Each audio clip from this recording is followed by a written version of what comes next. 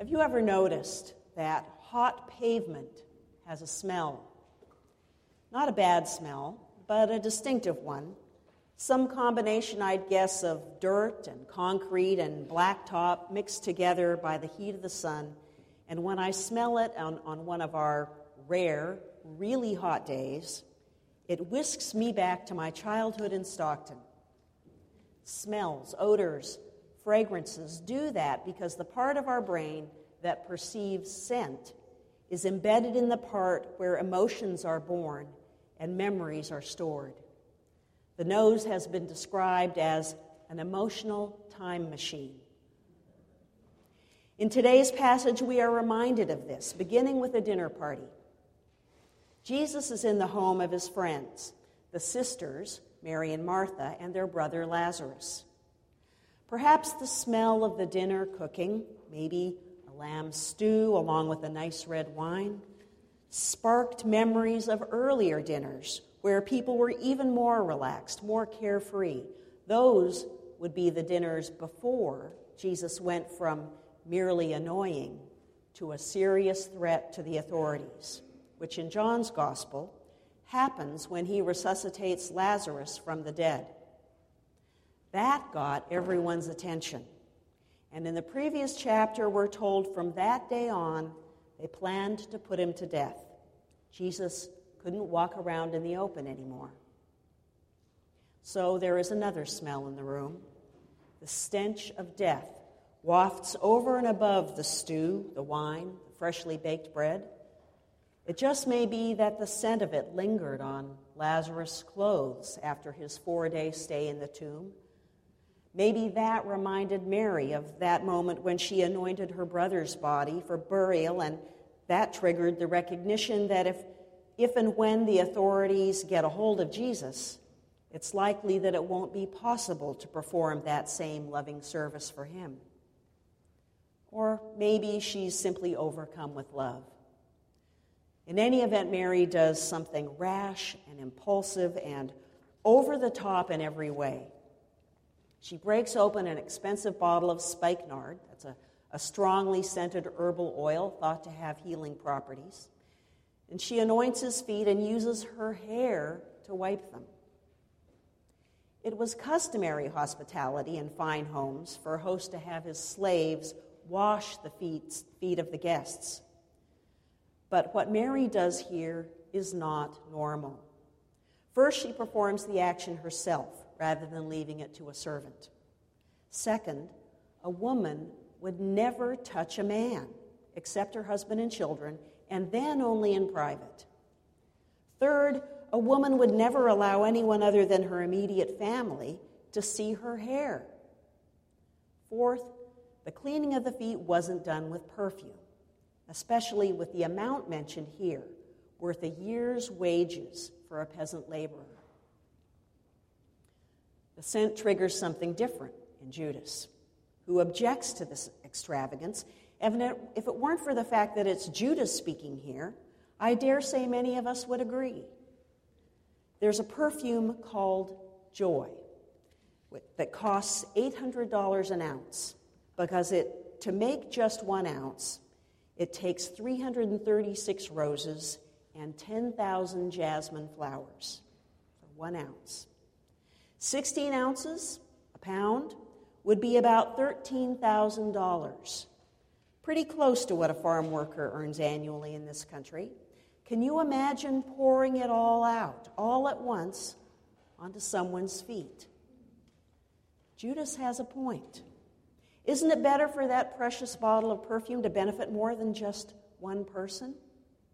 Surely, Jesus, who always taught his disciples about caring for the poor and the downtrodden, will see a Judas way.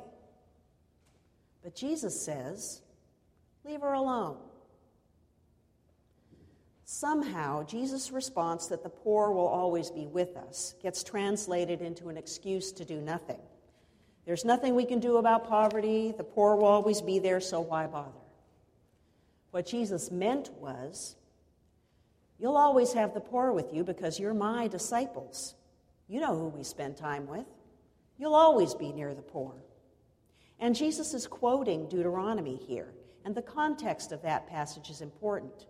In Deuteronomy, part of the Torah, God tells Moses, "There will always be poor in the land. Therefore, I command you to be open-handed toward those of your people who are poor and needy in your land."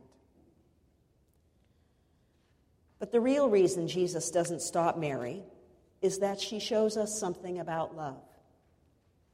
Her actions are shocking in their intimacy, foolish in their loyalty and trust, and indifferent to cultural norms. And above all, they are extravagant. From Judah's perspective, they're wasteful, irresponsible. But the point is that they bring out into the open the tension between action based on common sense, predicted results, and those that seem to be done for no reason but love. I think John tells this story precisely because he knows it will make us uncomfortable. All of it, the nard, the hair, the intimacy, the departure from the norms. Our Lord ignores the practical objections and praises this foolish act of love. Is Mary a model for how Jesus wants us to love each other?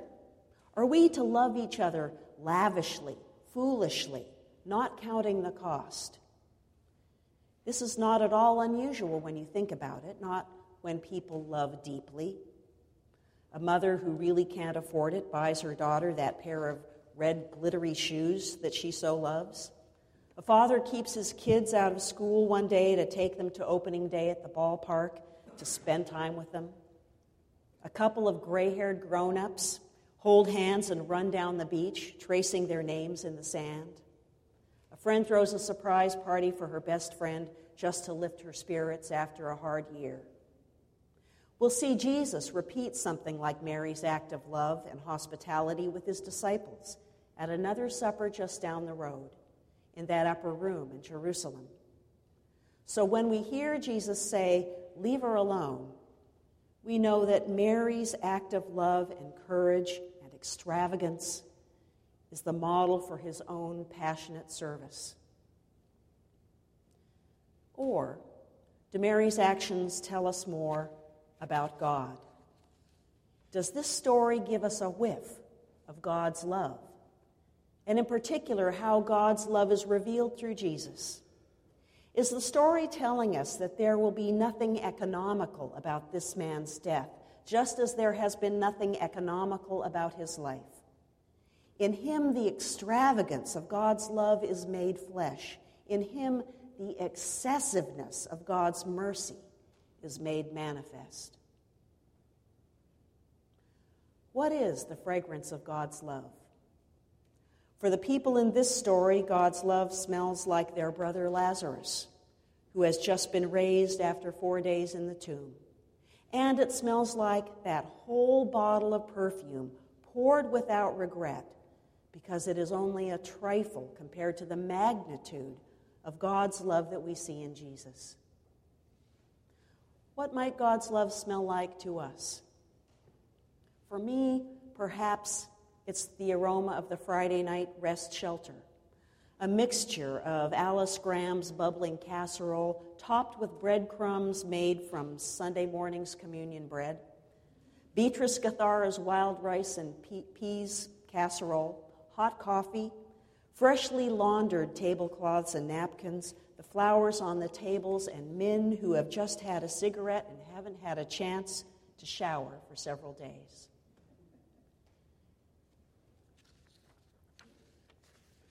Or maybe it's the aroma of the bread and the grape juice and the wine on the table this morning, sparking memories of the meal that we've shared for 2,000 years, a meal that binds us together as Christ's church and Christ's body in the world, a meal that symbolizes the loving fellowship that we share here, year after year, day in, day out, a fellowship that feeds us, upholds us, and sends us out to do God's work. Whatever God's love smells like to you, It is lavishly abundant. It is supposed to fill the room. It is supposed to trigger in us the memory of love that does not count the cost. And like the perfume of a lover, it is supposed to linger on us, stick with us, so that we carry it with us wherever we go. May it be so for you and for me. Amen.